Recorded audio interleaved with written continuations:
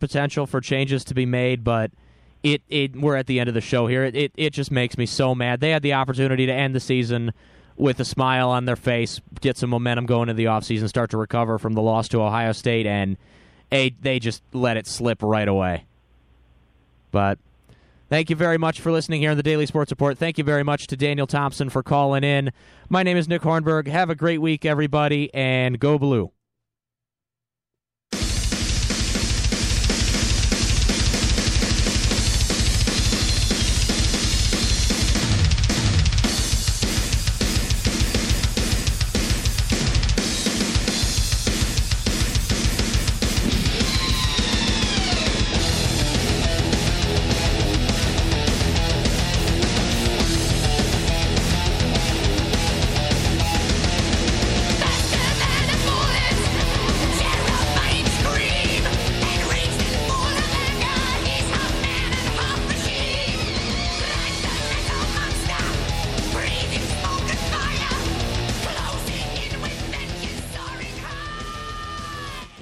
Good evening, and welcome to another edition of Gray Matters, the weekly news and media talk show. My name is Dick Whaley. You are listening to WCBN FM Ann Arbor, and that was an inspiring sports wrap-up of the disaster that Michigan suffered in the bowl game. I always like to remind myself that the Michigan Wolverine football team sometimes is a little shorthanded in the depth department. And while I really appreciate the analysis, I think he got a lot of things correct. Some of the star players didn't play for various reasons. And it just struck me that as soon as they lost Devin Bush, this team kind of went south. A middle linebacker in football in certain defenses is so crucial because they fill the gap on the run plays. And sometimes when you take that guy out of the lineup, other guys can't make that play, or they've been doing something else all year, practicing something else. Gary not playing, that's understandable. That's the way it goes. Michigan had a solid season, but I think that you can tell by the blowout that Notre Dame suffered, some of the matchups in college football can be lopsided for various reasons, and Michigan was playing with a lot of handicaps in that game. It was surprising that they were actually favored, but that's the bookmakers looking at records and not personnel issues. Anyway, people matter. We know that in politics. I'm going to do a very rapid year in review. I'm not the biggest fan of this, but I think that this globally was one of the more interesting years we've had in quite some time. I think part of it might have been just by coincidence the 100th anniversary of the end of World War I, so that we saw a lot of international issues rear their ugly head from the results of the World War I peace treaties. Let me just say that I think that Justin Trudeau and Prime Minister Moon of South Korea and Xi Jinping of China had very good years for different reasons. We do want to congratulate Moon for continuing to pursue some sort of reconciliation / reunification with North Korea. I say that America needs to get out of that quagmire and allow the Koreans to solve the problem. We should always remember that Moon's parents were born in North Korea, that his family fled as refugees. This, of course, was a big year for refugees in all sorts of parts of the country. Justin Trudeau had a good year because he stood up to Donald Trump over and over and over. And I found it remarkable towards the end of the year, the repeated assertions by the president, by Mike Pompeo, by Miller, by Larry Kudlow, and all of these other sycophants in the Trump administration that, quote, America is being respected again. I find that to be completely contrary to what's actually going on. Some of this is good. Some of this is bad. It's interesting that today's New York Times has a lead story of CIA-led Afghan forces leave grim trail of abuse. Brutal acts stoke residents' anger and inspire accusations of war crimes.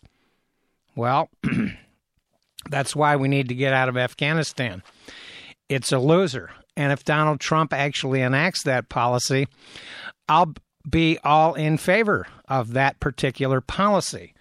But the president has just been a total disaster. He's had, I think, one of the worst years in American history for any president because the economy has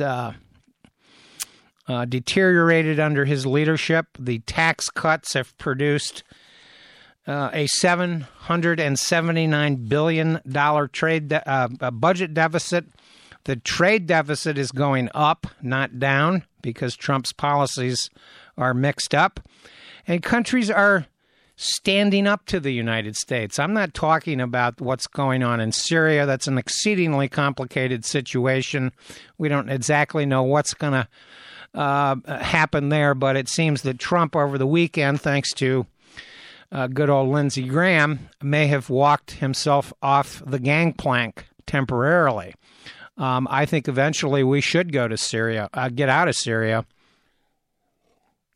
But I think Donald Trump's methodology in announcing this policy, not consulting the military, not consulting aides, is a clear, palpable example of what's wrong with his presidency. Mattis, of course, has quit in protest, and that's the way the cookie crumbles. Trump instead is left with disasters in terms of Peter Navarro, Mike Pompeo, and John Bolton as leading aides. And it's quite interesting. One of the cuter little satires of the Christmas season was a column by Timothy Egan in the 22nd of December edition, right before Christmas, making fun of the controversy about the song Baby It's Cold Outside.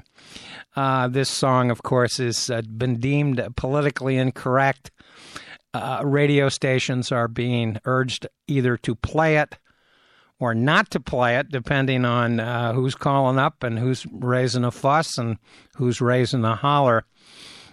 But I think the first couple of paragraphs that I will read in the spirit of the song, Baby It's Cold Outside, a Trump tune, is absolutely perfect. I really can't stay.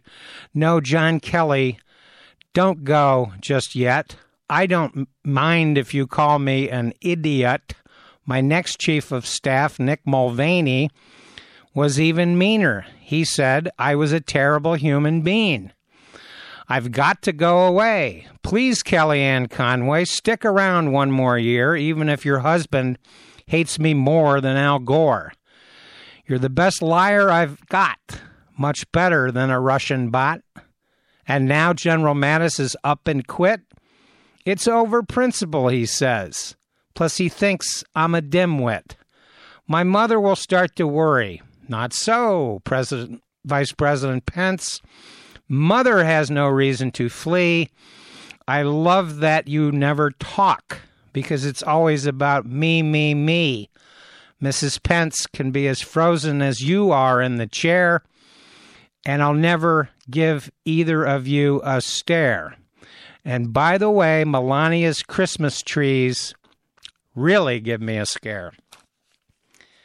And of course, what an idiot. Here's the president taking calls from children right before Christmas and asking a 7-year-old child, apparently from South Carolina, are you still a believer in Santa Claus? Well, of course, Virginia, Santa Claus exists. But why the president would confront a 7-year-old child about this issue is bizarre. He then, of course, was escorted by Rudolph the Red-Nosed Reindeer, with Mike Pompeo probably driving the sled over to a surprise visit in Iraq.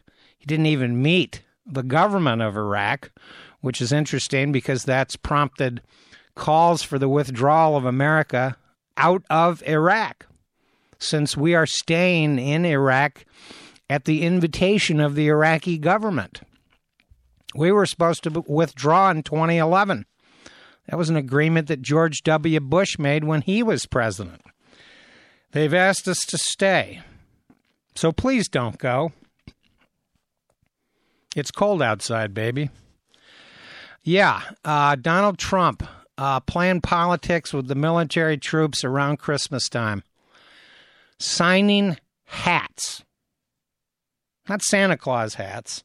Make America Great hats. Pathetic. It was one of the most disgusting performances in the history of the United States presidency, and it should be condemned by all political actors in the field at the appropriate time. The politicization of this president is, it's unabashed. He's incorrigible. He's just about everything you can describe in terms of a person who needs to be removed from office for different reasons. So America is a mess. The government shutdown, I don't want to go into all the gory details there. Trump has had ample opportunity to sign a bill. This has got nothing to do with the Democrats. The Republicans are in charge of the American government right now. They're the ones playing politics over the wall and immigration and the shutdown. The theme of the season is the song, the wall, the shutdown, and Santa. Donald Trump, of course, spoiled our investors' wealth in the month of December. How interesting to note, despite some gains today, modest gains, that the United States stock market in December had the worst December since 1931. Think about that for a second. In 1930, the Smoot-Hawley Act was passed in Congress. It was a raise the tariff bill. Herbert Hoover signed it. And it led to a trade war, a global trade war that also consisted of a currency war in which various countries around the globe, and of course back then the global economy was very, very different. Our main trading partners were in Western Europe, and some of our main trading partners were in Latin America. And Britain and France simply devalued their currencies in response to the higher tariffs. Instead, what we have here at the current situation with the trade war is that we have a climate of complete uncertainty, and yet retaliatory tariffs have been put on the American economy. The European Union warned the United States that would happen if they went through with these steel and aluminum tariffs. Peter Navarro, a complete moron who doesn't look at reality and is part of this Cold War group in Washington that wants to start not a trade war with China, but a shooting war. One of the most troubling developments of the entire year is the fact that the American Navy is kind of maneuvering in and out around the South China Sea and creating these confrontations with the Chinese Navy. That's really stupid. Is China in the Mediterranean or the Caribbean with warboats and gunships trying to create incidents with the EU or the United States? I don't think so. Russia might be, but then Putin is is Trump's big buddy, along with all the other autocrats around the world. The autocrats, some of them had good years in terms of their situation at home. But let's look at Russia just for a second. While Putin has had some, shall we say, military muscle flexing and victories, like in Syria. The situation in the Ukraine is bad. His situation at home is deteriorating. He's gaining power abroad, shall we say, and losing influence at home because of economic problems. Let's look at Italy. They're trying to jump on the right-wing nationalist bandwagon for different reasons. Their debt is 131% of their GDP. There are many rumors that they may default on some of their loans, which may unravel into the next global economic crisis. Not that Italy is the most important player, but it's certainly a big player in the EU. And their crackdown on migration that's happened for a variety of reasons has transferred a lot of the problems to Spain, which, of course, has a 25% unemployment rate. Catalan unrest in the region of Catalonia, and certainly a growing immigration problem that requires some international solutions that are totally missing. Germany. Merkel, of course, is gracefully exiting in 2 years, I guess. But she's retiring, I think, with a degree of dignity and resignation. She's still going to be the chancellor, but she's handed the ball off to a Merkel-like clone. And by the way, immigration into Germany has peaked. Germany's problem is deportation issues. They have a lot of people in custody, similar to the situation that America's got down on the southwest border.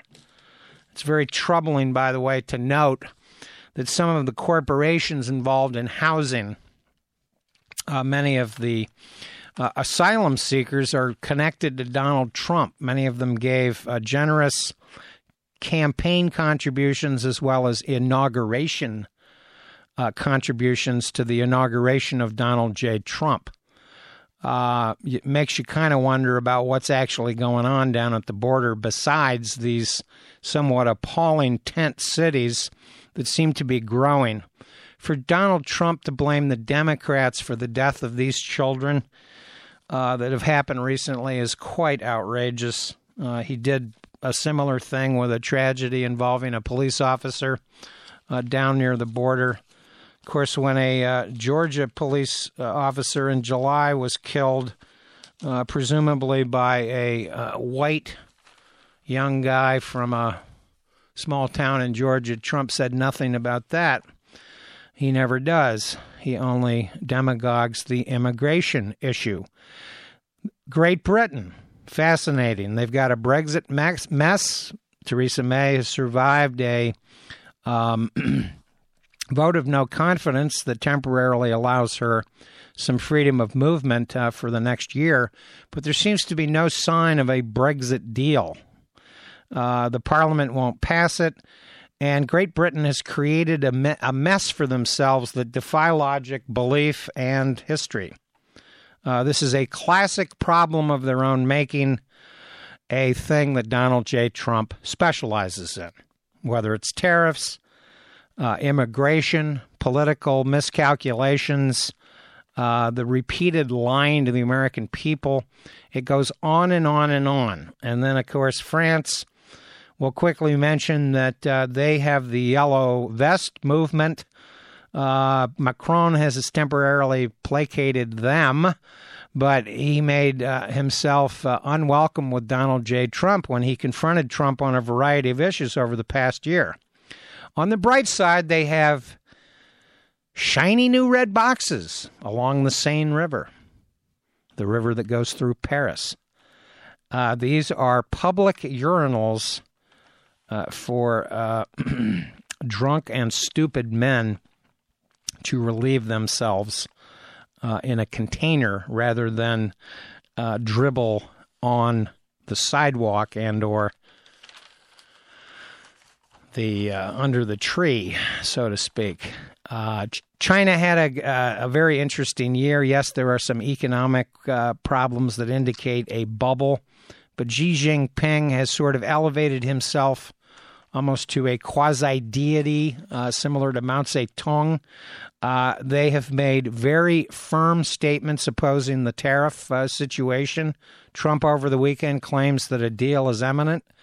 You know, I've heard that claim 20 times. I've heard it about Mexico. I've heard it about the NAFTA agreement. I've heard it about the Canadian agreement. None of these agreements have been signed, sealed, and delivered. Donald Trump is all bluster among his many other problems. So Xi Jinping is affirming and asserting more power than ever. There are certainly questionable problems going on regarding the Uyghur minority people up in the northwest part of China. Re-education camps and sort of cultural revolution style brainwashing may well be going on. In India, Modi's power seems to be slipping, but yet on the bright side, China and India are making commitments to renewable energy. The globe has rejected the American withdrawal from the Paris Accords. They've said, see you later, the United States of America. We're going to do our own thing. We are going to pursue renewable energy. And one of the good things in terms of the side of good news is that the Global Energy International Report on renewable energy indicates that by 2040, about 40% of the globe is going to be producing renewable energy. This portion of the economy is growing all around the globe, except in the United States. Donald Trump is subsidizing oil, coal, and that sort of thing, natural gas. And there is a remarkable report, by the way, that I highly recommend in the Thursday, December 27th edition of the New York Times regarding the 78 environmental rules on the way out under Trump. They have a breakdown of air pollution and emissions, drilling and extractions, infrastructure, animals, water pollution, these sorts of things. It has two categories, completed deregulations, in-progress deregulations, and rules that were reinstated after court challenges. It's a scary situation. Donald Trump loves methane. Well, methane is about 4 to 5 times more toxic in terms of global warming contribution than even CO2. So I wanted to report on some of these things. Trump canceled the requirement, these are completed regulations, for oil and gas companies to report methane emissions. Revised and partially repealed an Obama-era rule limiting methane emissions in public lands, including intentional venting and flaring from drilling operations. Loosened a Clinton-era rule designed to limit toxic emissions from major industrial polluters. Lifted a freeze on new coal leases on public land. Repealed an Obama rule governing royalties for oil, gas, and coal leases on federal lands, which replaced a 1980s rule that critics said allowed companies to underpay the federal government. Those 1980 rules, by the way, were implemented under Ronald Reagan's Secretary of the Interior, James Watt, if you can remember that clown. And I'll just mention a couple of other disasters involving water pollution. Trump has revoked a rule that prevented coal companies from dumping mining debris into local streams.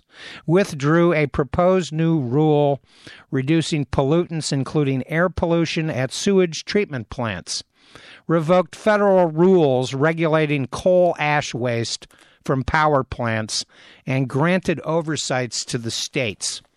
Well, we saw, by the way, this summer with the hurricane, and over the weekend, by the way, he's loosening the rules on mercury and arsenic. I mean, think about this. Human civilization knows that these elements of the universe are toxic to human beings, and Trump is basically saying, I don't care. I like coal and methane and the oil-producing corporations of the United States of America, and I'm going to let them pollute some more. Well, that's total insanity, folks. Total insanity.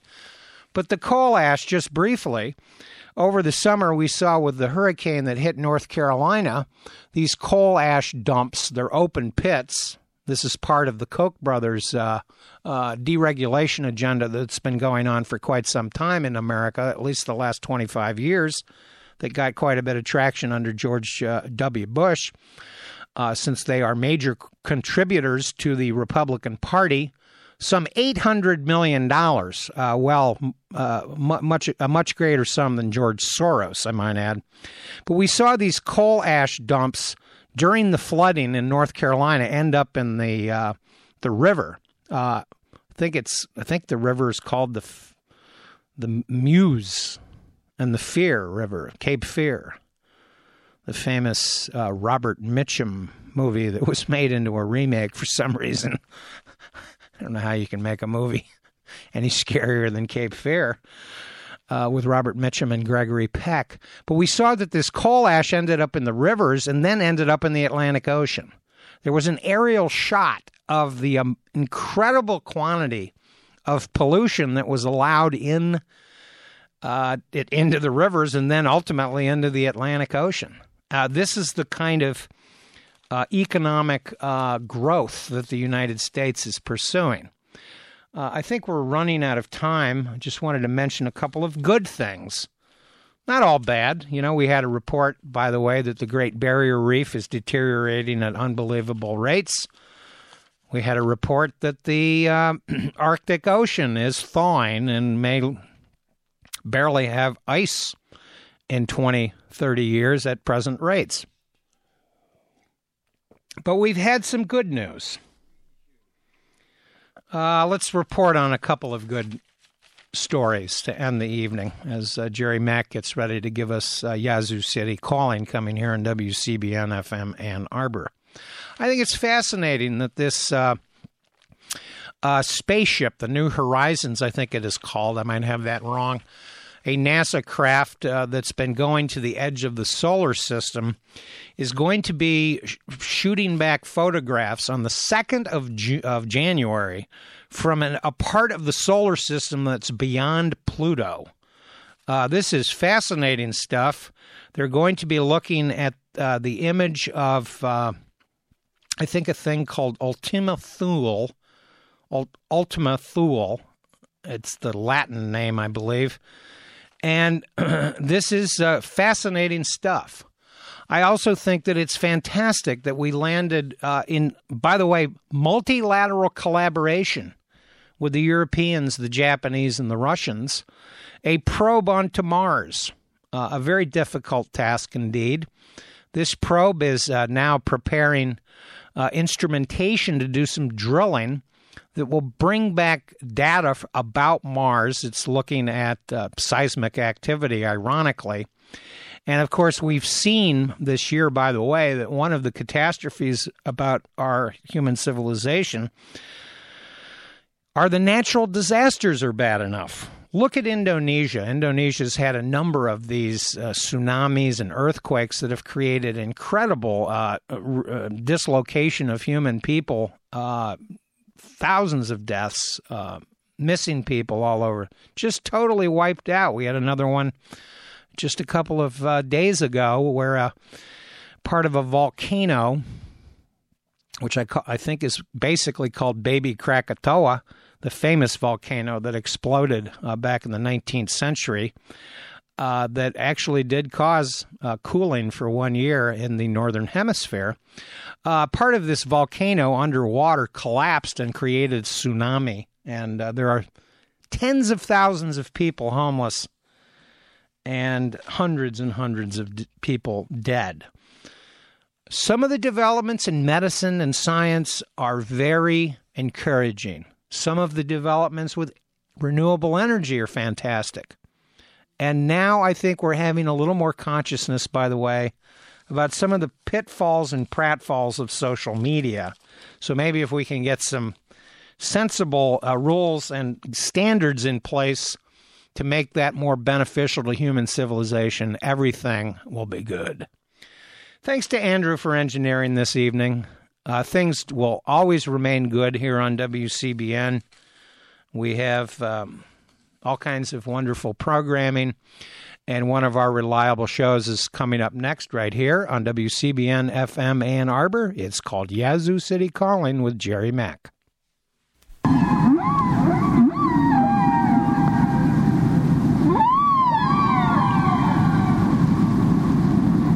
I'm going to humiliate you one more time.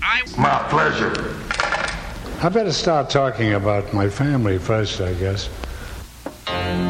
This is WCBN FM Ann Arbor. Classical rock. Spring evening. A true two paradox. 18-year-old sisters.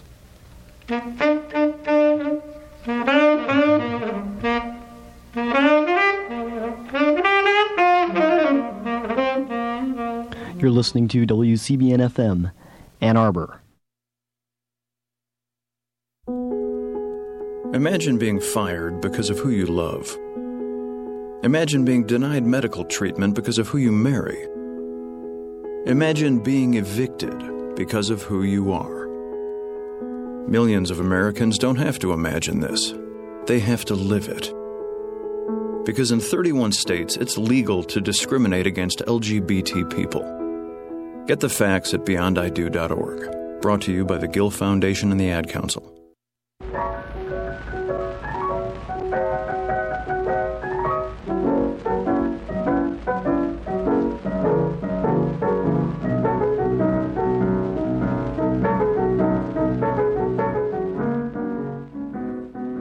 That's Henry Brown in the background on piano playing the Deep Morgan Blues.